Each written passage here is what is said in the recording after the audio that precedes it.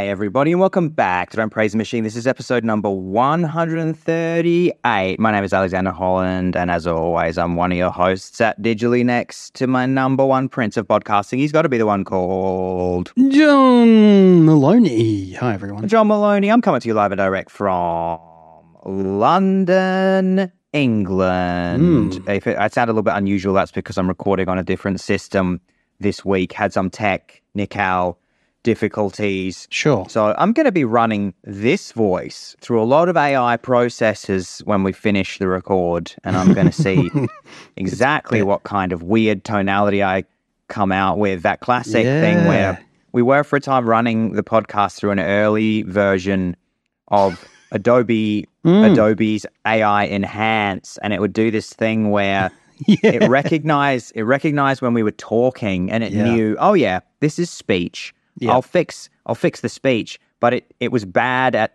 understanding when we were laughing. Yeah. So if you just did a little chortle, I remember I released the podcast, and you wrote to me and said, why does it sometimes sound like one of those children's sticks that you turn upside down and it sounds like a cow mooing? Hey. There's It's true. It's true. And then if you just went or something like that, it would try to interpolate some speech, so it'd make you go exactly. Turned you into like an old-timey baseball player. I'd be telling you a deeply moving story that was very personal to me and was very serious, and you would just go, see?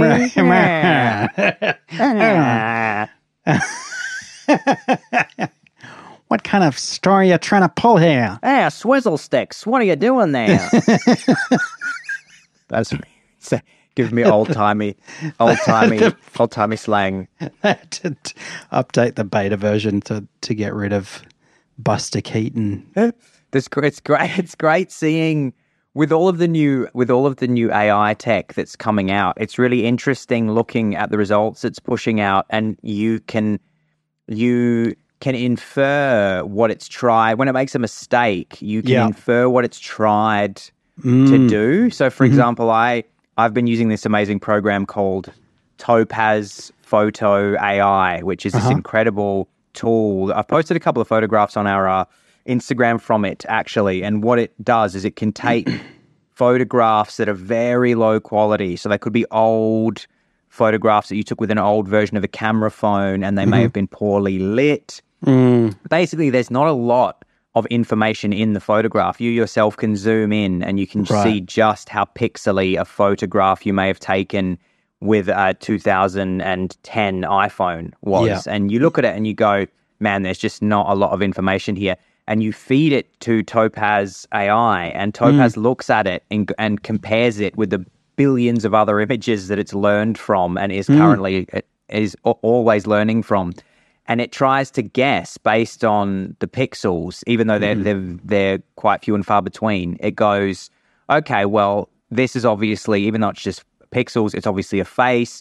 Okay, I'm assuming this person has red hair by the 10 pixels of red that are at the top of the head. Right. And then it does all these guesses and then basically overlays on top of it. So, for example, it will guess that you have a beard. Even though there's just a handful of pixels, it goes, that's a beard. So I'll overlay essentially a high definition beard on this person. And sometimes it gets it really close, and it's incredible because if there's enough information, it can really make your face, like, say for example, I fed it a picture of your face, and your face is somewhat clear.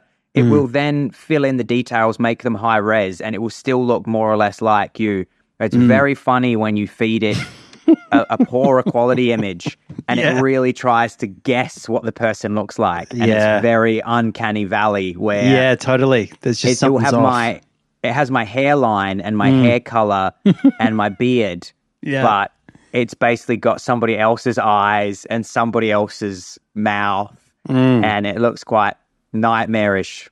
Yeah, the word nightmarish is opposite. I was going to say it's another example of for whatever reason, AI producing these things that are comparable to dreams, where those kinds of images always make me think, oh, I had a dream about this person, but they kind of didn't really look right. Like I can't really tell you how, but their face was just a bit unrecognizable. And then you look at those images and it kind of gives you that same feeling.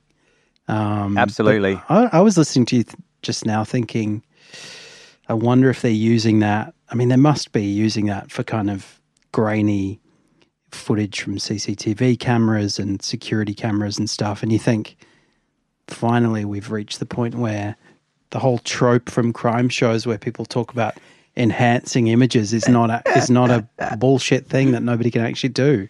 Yeah, it absolutely is real now. Now the computers can look at a handful of pixels and guess what it really should look like based on where those pixels fall and what colors they are and the context in which the pixels are surrounded by other pixels. Oh, that must be a tree. This must be a face. So if you're hearing me now and I sound odd, everybody, I can tell you right now what's happened, and you can try this at home. And Adobe, you need to be sponsoring the podcast because I've definitely run my own voice through the beta version of Adobe's AI voice Enhance, which is going to give me a very noiseless and somewhat probably robot-y. Maybe I'll do a little test now. I'll see how it handles laughing now. I'll do a little fake laugh. I'll go, ha, ha, ha, ha, exactly. And now what I'll do is I'll give it a few ms and ahs. I'll go, yeah, of course. And now I'm going to hold the microphone further away from my face and I'm going to say words that I've just made up. And so I'm going to see how it deals with... to make sense. I'm going to see how it deals with words that sound like English. So maybe I'll tell you. Yeah. I'm going to be saying bliff bloff griff gaff. I'm going to be saying bliff bloff griff gaff, and I'm going to say it further away from the mic. Yeah. Bliff bloff griff graff. I wonder how it even deals with that. Okay, so here we go. So I'm gonna say it a few distances. Bliff bloff griff graff. Bliff bloff griff graff. Bliff bloff griff graff. Bliff bloff griff graff. So we'll see how Adobe handles. I reckon, dude. Yeah, you should just do like 15 minutes of that as a sign of disrespect to our listeners. Guys, the whole show is just going to be me and John testing Adobe Enhance AI's ability to interpret these sounds nonsense sounds.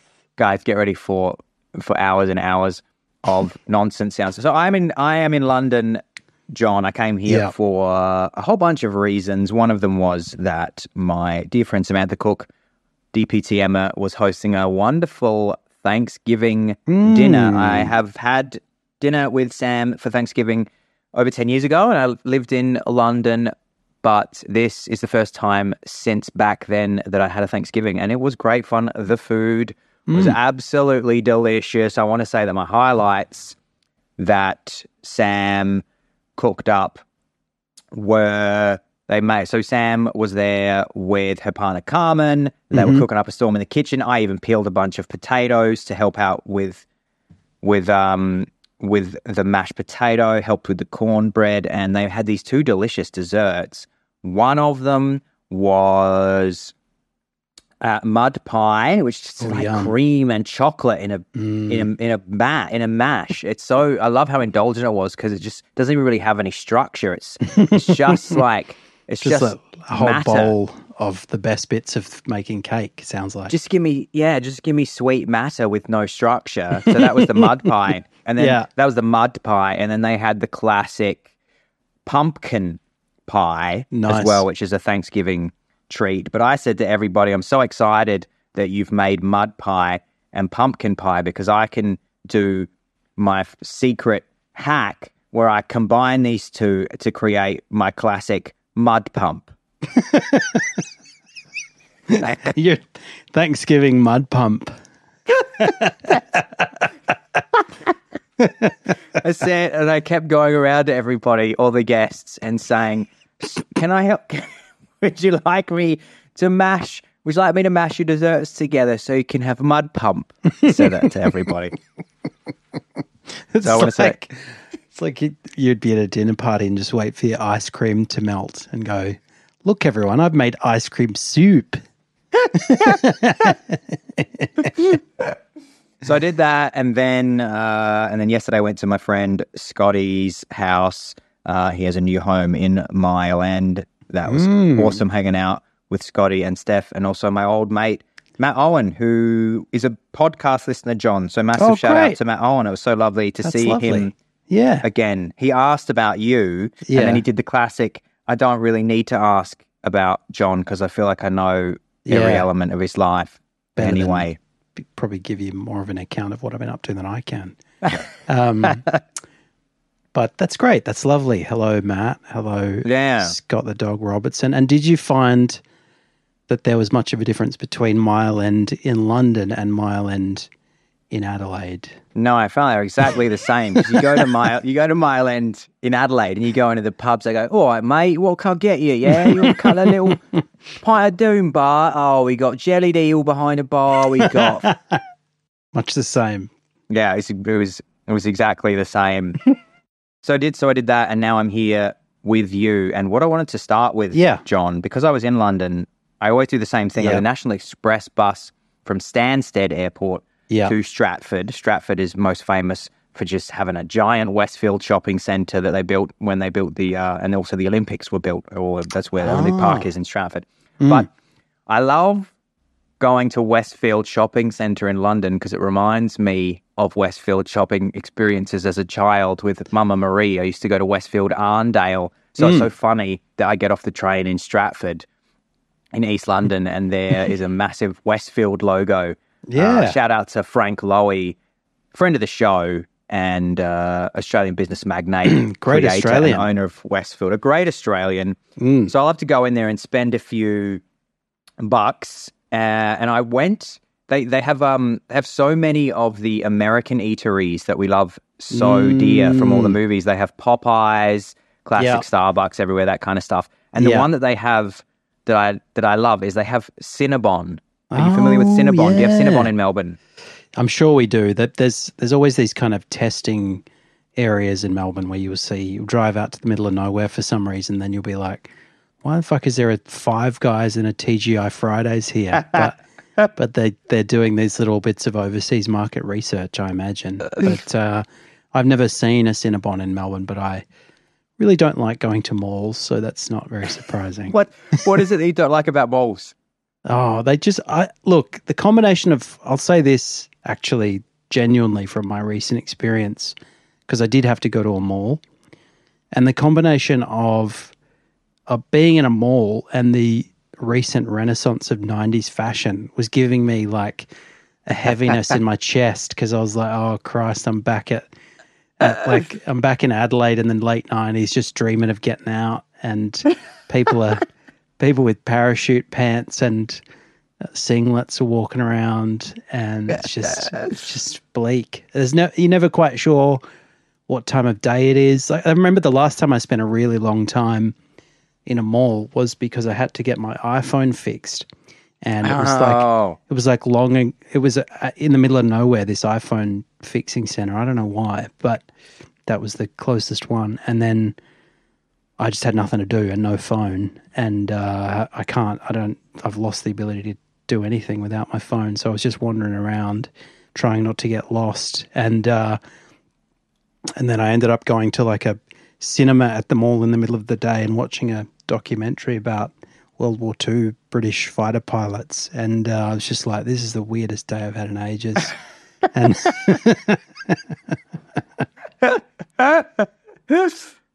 so I went to Westfield. I went to Westfield Mall, and I went past a Cinnabon island. One of how malls have the little islands on the you've got the shops on the side and then the little islands in the middle. So Cinnabon have an island, and I thought, I love a sweet treat. I love a sweet bun. Yeah. And so I thought to myself, I will go and pick myself up a little delicious Cinnabon. They're so delicious.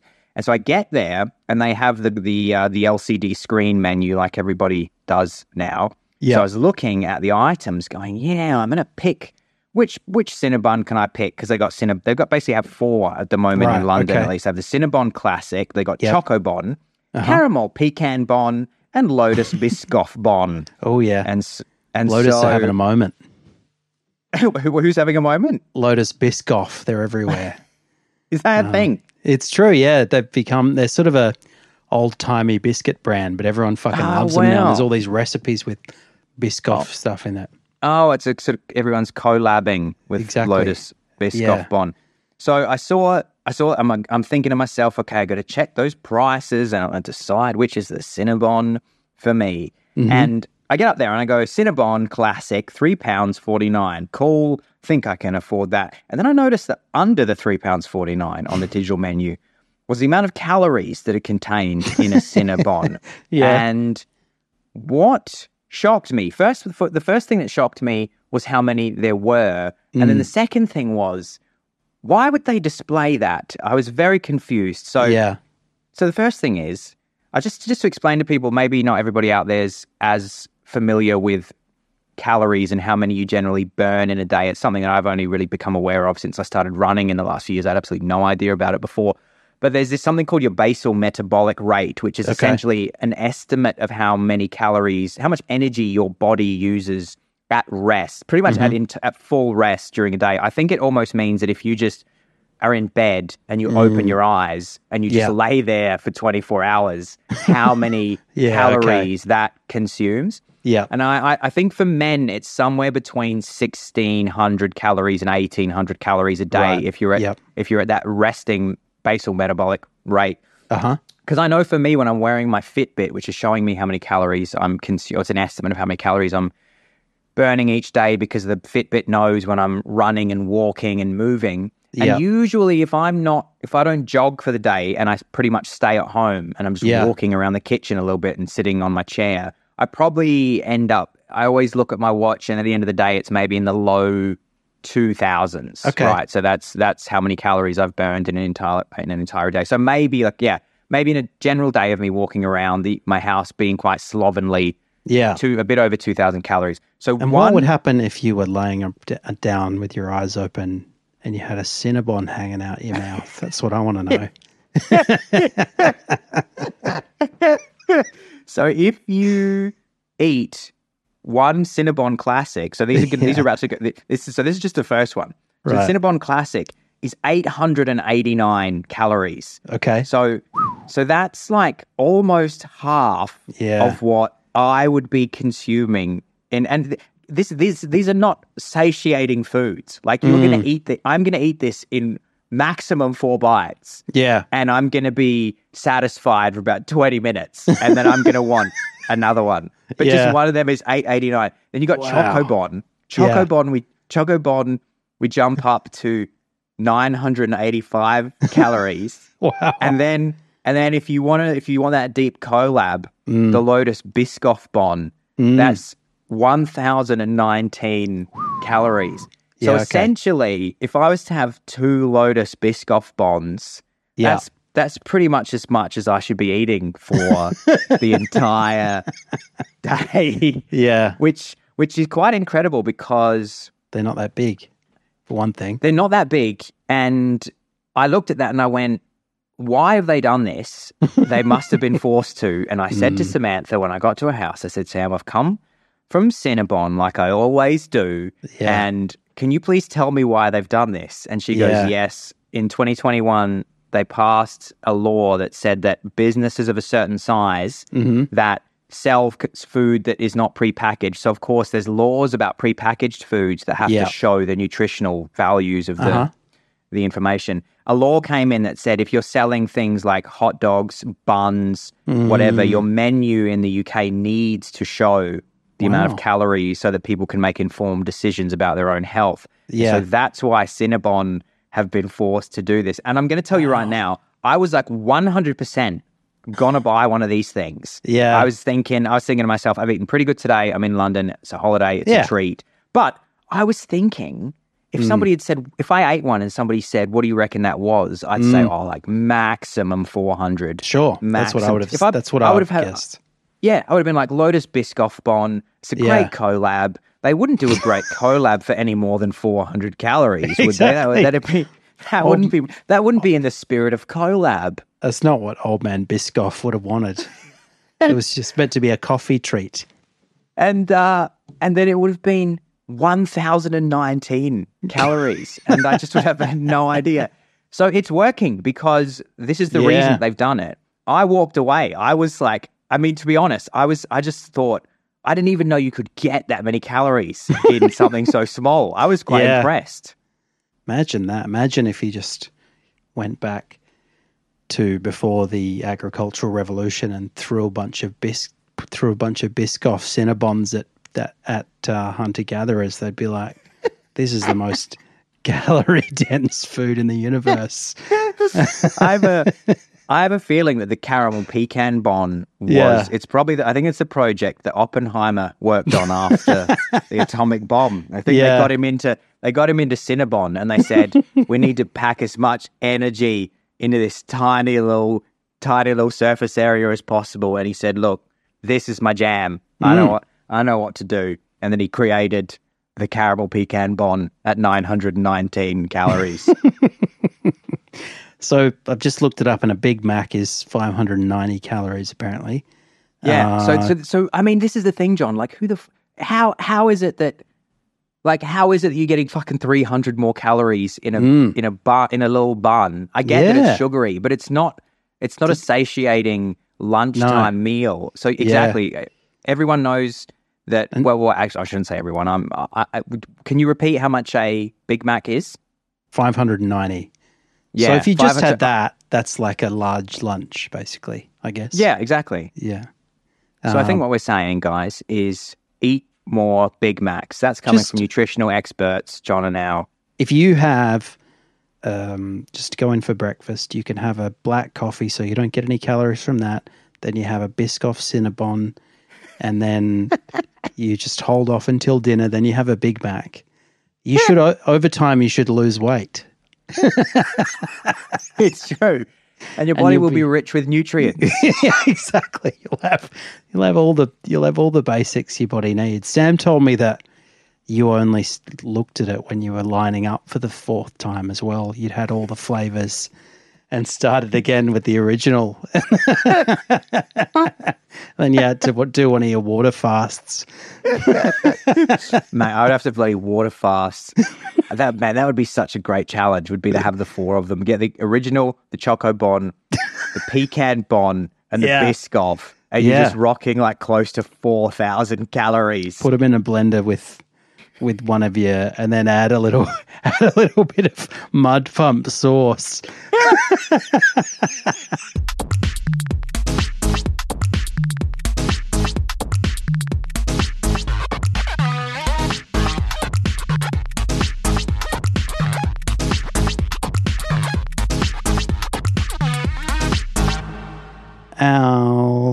The last couple of weeks have been a little bit unusual for me,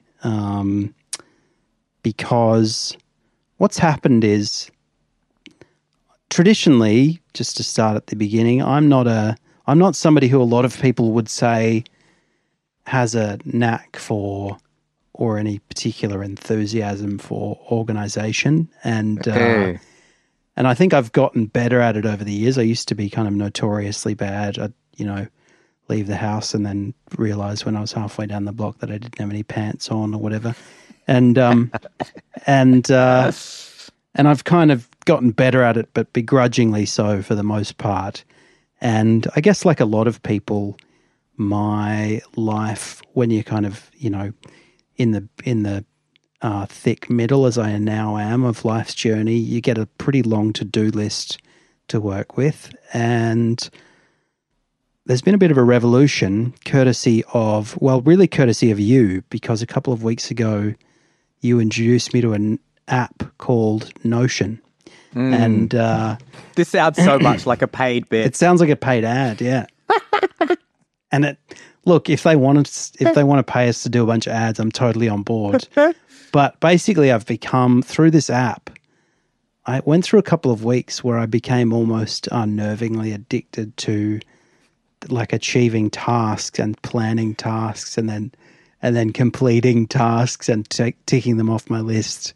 Because the way it works is, and you know a bit more about its functions than I do, but kind of an interesting thing where it operates in part on principles that were developed in manufacturing and in kind of project management, particularly in relation to things like logistics and supply and delivery of goods in a kind of the so-called sort of just-in-time model of goods delivery.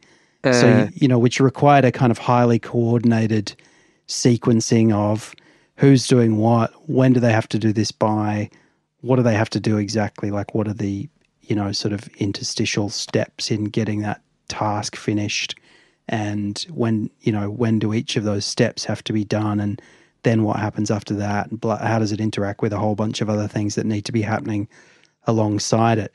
And it gives you, now you might remember the term for that, which Kanban. Kanban, that's right. Yeah, so Kanban is one function that's available. So Kanban boards have been around for a long time. Apparently, I'm just actually looking them up on Wikipedia now. Apparently, it's a Japanese word, as it kind of sounds like, and it essentially means that you move tasks. You visualize tasks by, if people out there might imagine that you have a Post-it note with a task on it, like open new bank account, and then you put that Post-it note in a column that is listed with all your tasks that are basically to do that you haven't started yet. And then maybe the first step in opening a bank account is call the bank to ask about what bank accounts they have available. Yeah. And so once you've done that, it means that you've started the task, so you can move the little Post-it note to the next column, which in the most simple form of Kanban board would just be in progress. Yeah, so you know that you've already made progress on the thing that you're doing, because it went from just this thing that you hadn't started. Now you started it and it's in progress. And eventually, by the time that you get the bank account open that you wanted to, you move that task into done or completed. Into the completed field. You get the little boost of seeing all the tasks that you've completed. And these Kanban boards can get more complex, where it goes from, it can go from an idea on a to-do list or not started, basically through multiple stages. And it's used a lot in agile software systems in organizations where people might need, there'd be multiple steps that are it became very popular in the tech world, these Kanban boards. But John, it sounds like you've been getting into Kanban boards too. Man, I've been getting right into Kanban boards. So just to give you a few very pedestrian examples, I was doing things like we had to get the garden, we had to get like a tree chopped and, various things done around the garden. So I did that, put that on the Kanban board. Then I had a bunch of like medical stuff that also went on the Kanban board. Then I had to give away stuff and sell stuff and fix the shed and empty the shed of stuff we didn't need anymore and empty some stuff I had in storage. All these things, I just Kanbanned them, and I would wake up, and the first thing I would do is, when I was having my morning coffee, is open Notion and just look at this task list. And I realized that, it makes you realize that, particularly when you're like me and your brain doesn't really naturally lend itself to this kind of way of organizing or thinking, you are greatly assisted by having this kind of externalized map of what you have to do or what you have done or like where you are up to with different tasks, which I would otherwise just kind of lose the thread of and then pick up in a year's time and maybe do one at a time so that I didn't get confused. And instead, I've been absolutely ripping through them. And I emailed Jacinta the other day with like a 5-paragraph email while she was at work saying, I've done this and I've done that and I need you to do this. And by next Thursday, we should have this done. And she came home and she was so turned on because she really thought like... Jumped straight on you and started pulling at your hair. Yeah, exactly. Because she fucking loves organizing, and she was like, man, she's getting all flushed. I've never seen this side of you. And the garden's looking great and the dishwasher's fixed Yeah, you've got rid of all those ratty old shirts. Exactly. And then, but that was good. But then I think after the honeymoon period, it's caused a bit of friction because, one of the main things she brings to the table is that she complements my sort of haphazard way of living. And now I'm like, yeah, I've already done that. What else can you offer? She's like Marge when they go to that new town because Homer's got the job at the new plant with Hank Scorpio, and the house does everything automatically. And she thought she'd be happy, but then she just ends up drinking a glass of wine each day because all of her tasks are taken care of, and she's lost her sense of purpose. but it's been quite odd, and it made me think about there's a Australian philosopher called David Chalmers who came up with this thing, which I've thought about a lot since, and I wrote an article about it a few years ago called the extended mind theory. And this was back before smartphones or anything like that, but he was basically talking about the capacity of technology to essentially become, from a functional perspective, parts of the brain, parts of the mind, because you were offloading cognitive functions onto these devices so that you didn't need to carry them around in your head anymore, and you could basically rely on them to remember things or to, schedule things or whatever it was, or to calculate or whatever.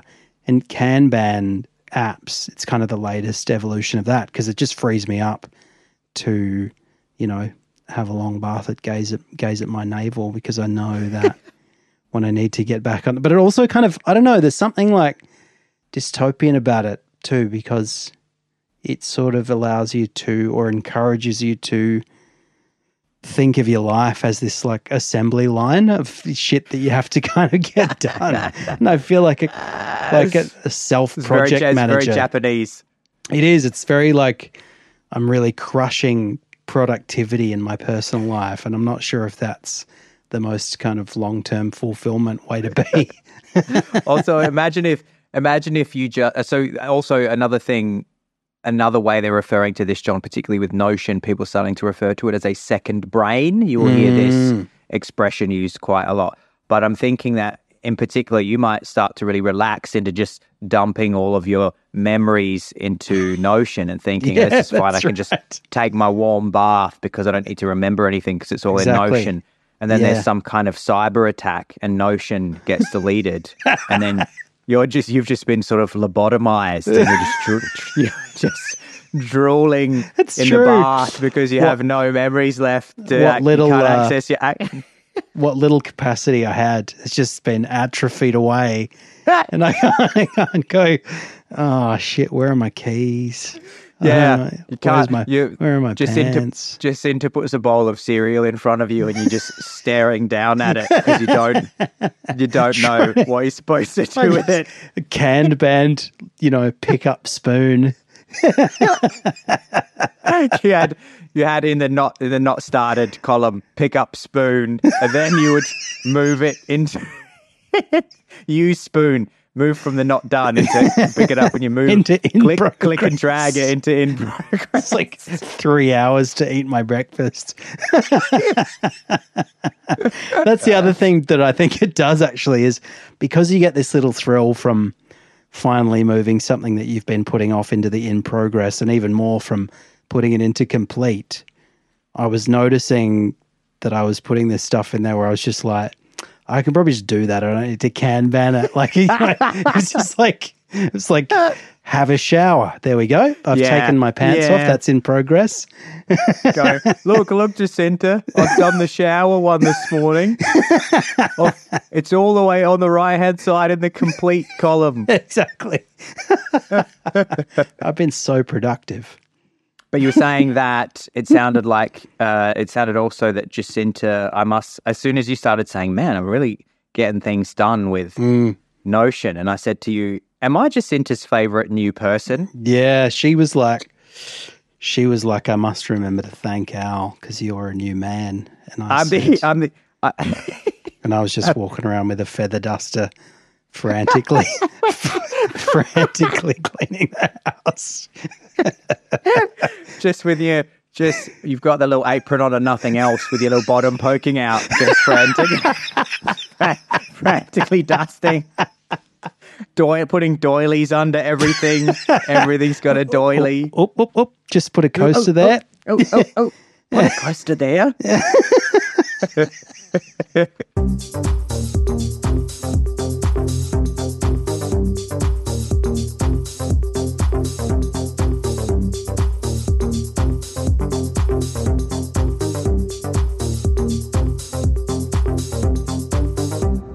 John, listeners to Don't Praise the Machine will know that I love a 30-day challenge. It's a great way to challenge yourself with something, and you get to tell yourself, look, I can do this for 30 days. I don't need to commit to doing it forever. I'll give it a shot for 30 days.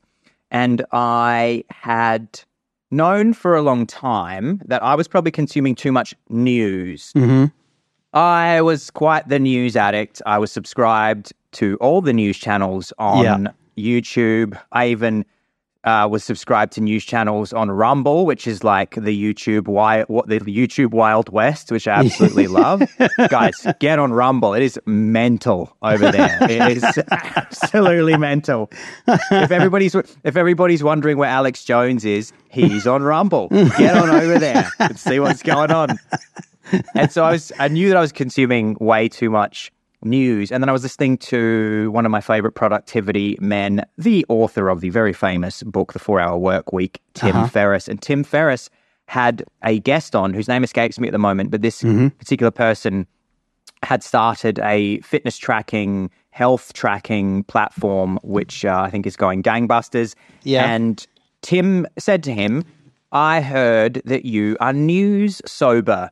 And he said, yes, I decided about 10 years ago that I was going to do a 30-day no news challenge. And he said he enjoyed it so much that he's just kept doing it. And he said he hasn't really consumed any news for 10 years. Now, obviously, you are going to get little bits of news dripping in here and there. It's not like this particular guy just didn't get any news. Because, I mean, you exist in the world. You're going to overhear people saying things. But he essentially meant that he had, much like I did, he had unsubscribed from all news channels. He didn't watch news on YouTube. He wasn't on Twitter. He wasn't on social media. And so, and I guess if the news came on the radio, he would turn it off or whatever. So he had more or less defended himself, put a shield up to news. And he was just talking about how it had made him more productive and it had given him more headspace. And so I thought I would give it a bash. And so I unsubscribed from all the news channels that I was subscribed to on all platforms. So I'm talking YouTube. I stopped going on Rumble.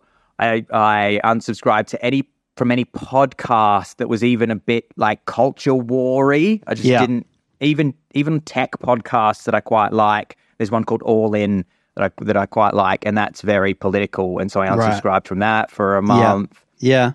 So that was about 30 days ago. And then last week, I said to you, I said, just let me check the calendar, John. And I went and checked it, and it had been 30 days. And I said, John, I think I'm ready to dip back into news now. And then what I did was I just said to you, can you just tell me what's happened in the last 30 days? And then as you're explaining to me, I started thinking, I think this might be the perfect way for me to take in the required amount of news is just to ask John once every 30 days about what's been going on in the world. It's such a good... I became your sort of de facto, like a chief of staff for a president or a political advisor, just being like, exactly. Here's what's going on. Here's what you need to be worried about. This isn't likely to go anywhere. I wouldn't worry about it. You might need, we'll prepare you a statement for this one. Exactly. And I threw in a few just to see if they would implant. I threw in a few furfies, a few fibs where I said, they discovered Bigfoot and... no, I didn't do that. I was very faithful, but I was tempted. The problem with asking you, I mean, it's funny actually, because the things that you did tell me, somewhat predictably, they were the same things that were being said when I stopped watching news 4 weeks ago. You were saying, this has happened and this has happened and, this is still going on. And I was going, those are exactly the same things. Yeah, totally. that were in the headlines when I stopped reading news, and I've just saved myself 4 weeks and hours of attention sap. But what I did like about what did make me laugh about asking you is obviously you were giving me what you saw as news. So I loved the idea that I would just ask you what the latest things in. Yeah, yours were just, I'd be like, John, it's 30 days is up again since we last spoke about news. Can you just fill me in? And you'd go, yeah, pretty exciting this week. There's been some very important developments in the field of uncontacted tribes. And I'd just be like, are you sure that's kind of front page? So if I go down and buy the paper, is he going to be saying that? Well, it should be. Or then you might just say like, oh yeah, sure, let me just check. So, yeah, you uncontacted tribes. Last weekend, me and my partner Jacinta went to the countryside. I'm just like, wait, what? This doesn't sound like news. Or it'll be like misunderstood. They still don't know who the Zodiac killer is, but the latest theory is it's this guy. You're like, there can't be that many people who care about that. Yeah, so no big developments in the Summited Man case. What do you think of my news diet, John? I've kept this fairly light. But I'm going to tell you right now that a couple of people that I told that I was on a news diet got very, very angry and emotional. Oh, really? Wow. Yeah. Well, this is the thing, right? This is the interesting. Very triggering. It was very triggering for people. You could see that what was happening, I think, was more about them than it was me. Yeah, I mean, I remember listening to an episode of Freakonomics Radio years and years ago, probably 10 years ago, and they were talking about the news and what are the actual benefits of the news for, being a responsible citizen or being a kind of well-rounded human being.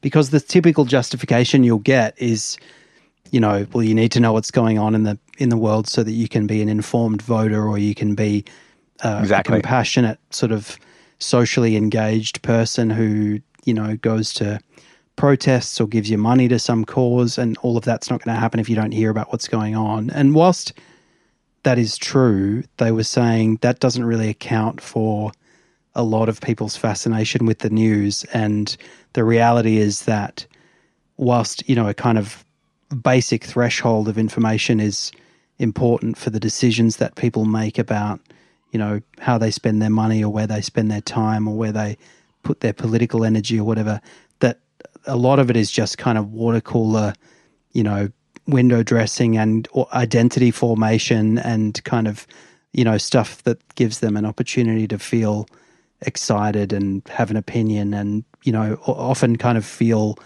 some vicarious stake in events that they're actually not affecting. And obviously social media has given us ample tools to do that, because you don't just have to watch the news and opine about it at work. You can also post about it all day if you want and pretend that you're a kind of influential commentator on world events. And then when things in the Middle East get a bit better, you can say, maybe that was all that posting I did on Instagram. And maybe it was, I don't know. But well, the thing that I always say to you that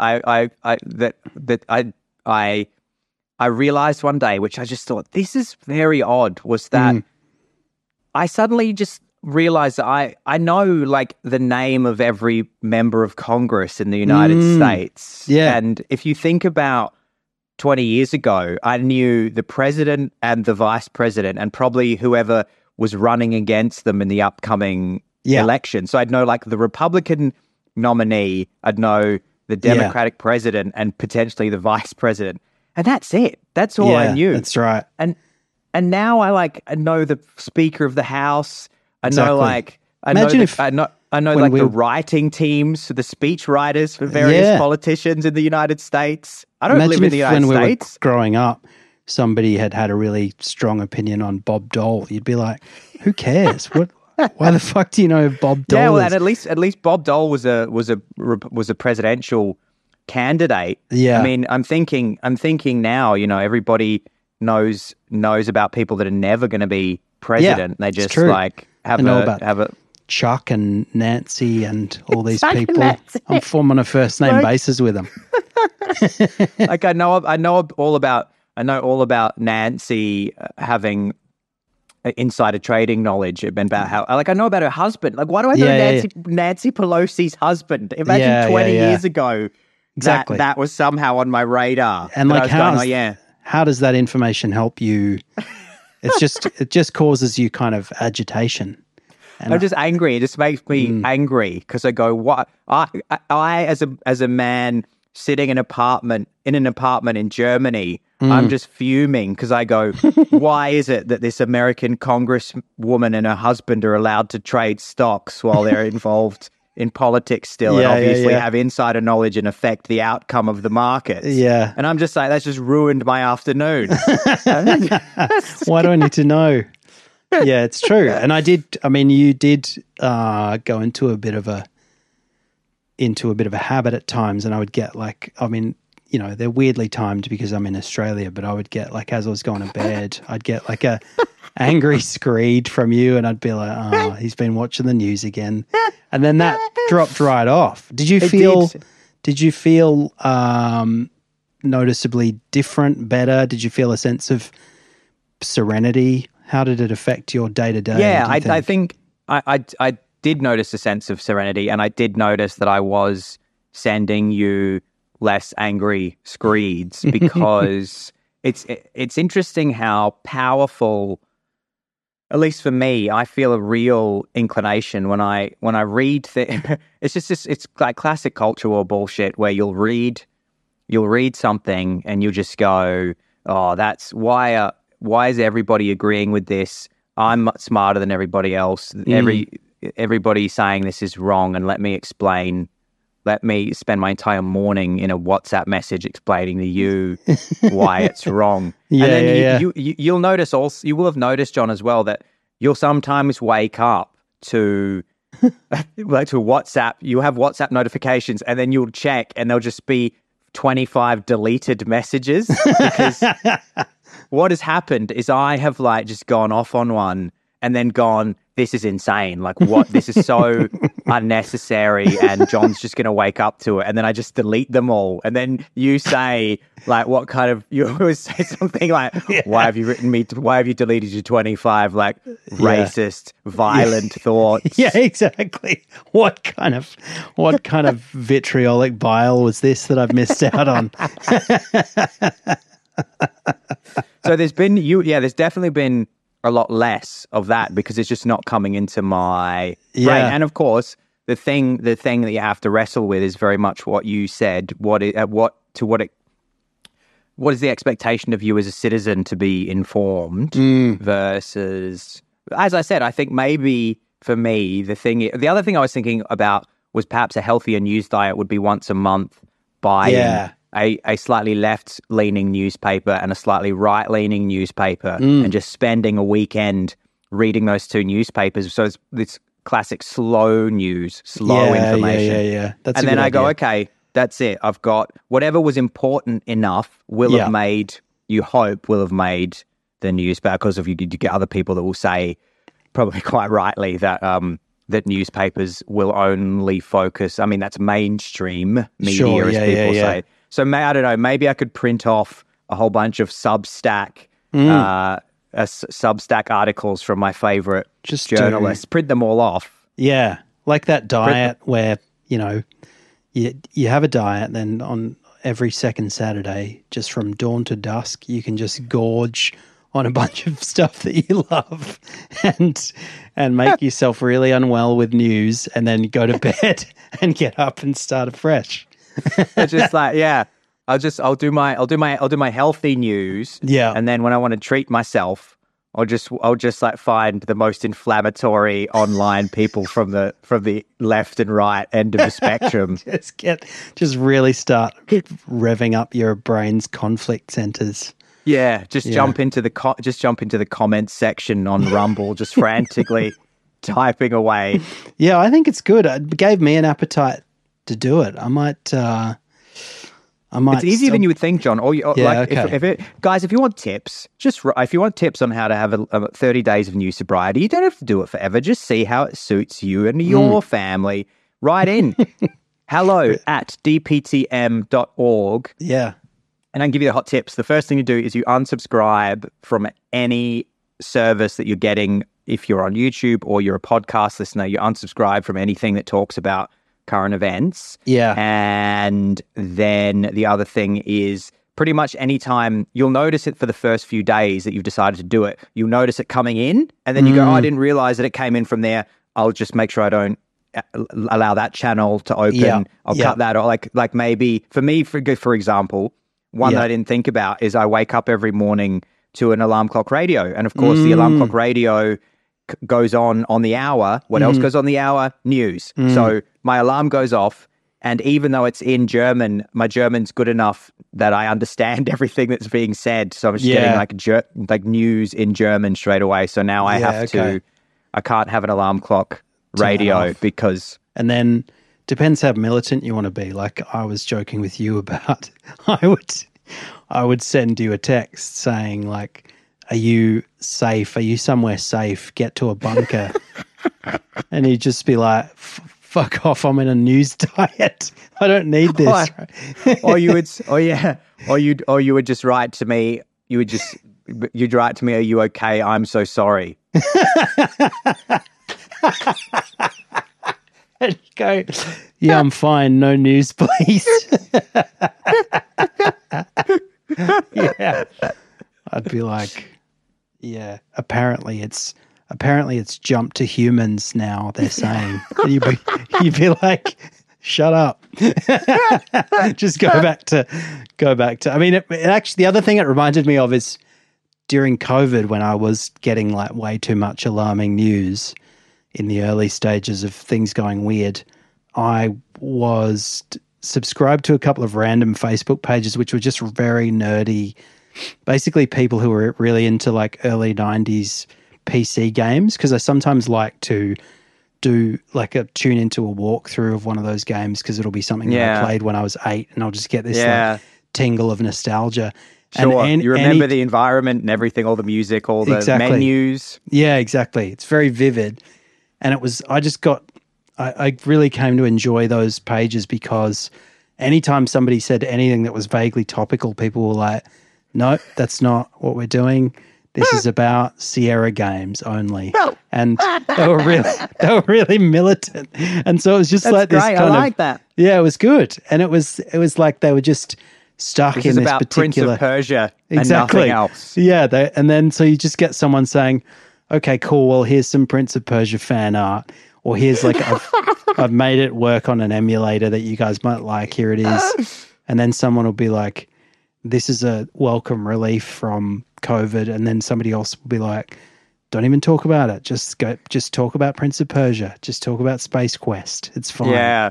And that was you could sneak one in. You could just be like, on the Prince of Persia, he sort of collects some potion, and you would just write, oh, I bet the local council's telling everyone that potion helps with their illness, but actually it's just a total scam. It's just a scam to enrich the local bureaucrats. Exactly.